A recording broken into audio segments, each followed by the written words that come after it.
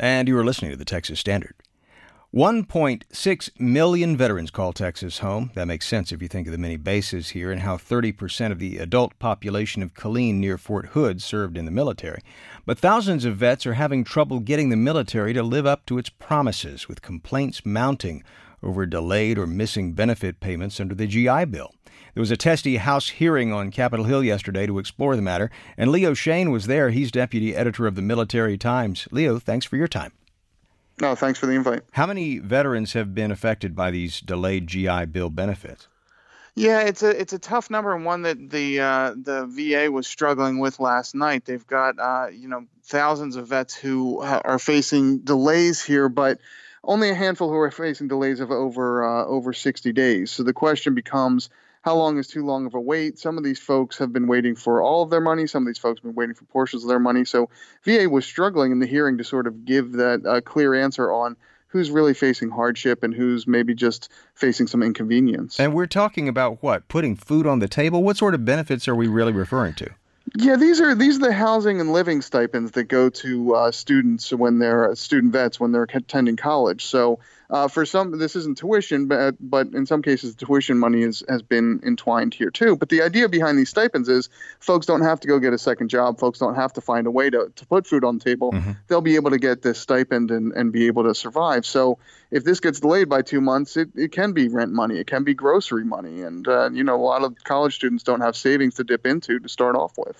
It's my understanding that officials for the VA are blaming a 50-year-old IT system for these problems, saying that this system's just been unable to deal with changes in how the VA delivers benefits. Why hasn't that system changed in 50 years? That's a real head-scratcher. Well, that's part of the question. VA for a while has complained about these legacy IT systems and their difficulty updating them. There was a major change to how the GI Bill benefits were calculated last year, so VA had to find a way to work within this system and update it and get things. But veterans groups I've talked to have said this bill got passed 2 summers ago.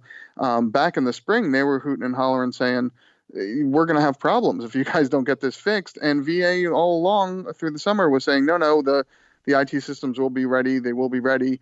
Now, 3 months into the semester, they're saying, well, they weren't ready. We couldn't adapt them. There's just too many complexities. So yes, the IT systems are to blame, but also everyone saw this coming for quite a few months. I think a lot of listeners probably shaking their heads, especially those who recall the horror stories that we've heard from the VA medical system. Are they related in any way?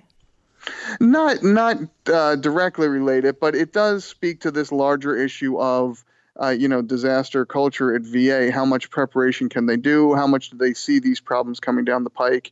And how quickly can they adapt to things? VA is a massive bureaucracy, 370,000 employees. They've got more than 9 million vets who get benefits. So when small things go wrong, they can have wide-ranging effects. And I think, the commonality between some of those old medical delays and what we're seeing now is just this idea that VA doesn't seem to be able to get ahead of a lot of problems. And then when they go wrong, they affect thousands upon thousands of veterans. What's the way forward? What's the immediate follow-up as a result of this hearing? Yeah, VA wouldn't give actual deadlines on when they think all these IT systems will be updated. So lawmakers are a little frustrated with that. They wanted to hear more specifics. VA admitted there's going to be some IT problems that prolong into the spring. The question is going to be, again, are these folks who maybe are getting, adjusted housing payments that aren't as big as they need to be, or are these going to be folks who don't get any housing payments and are really in financial distress?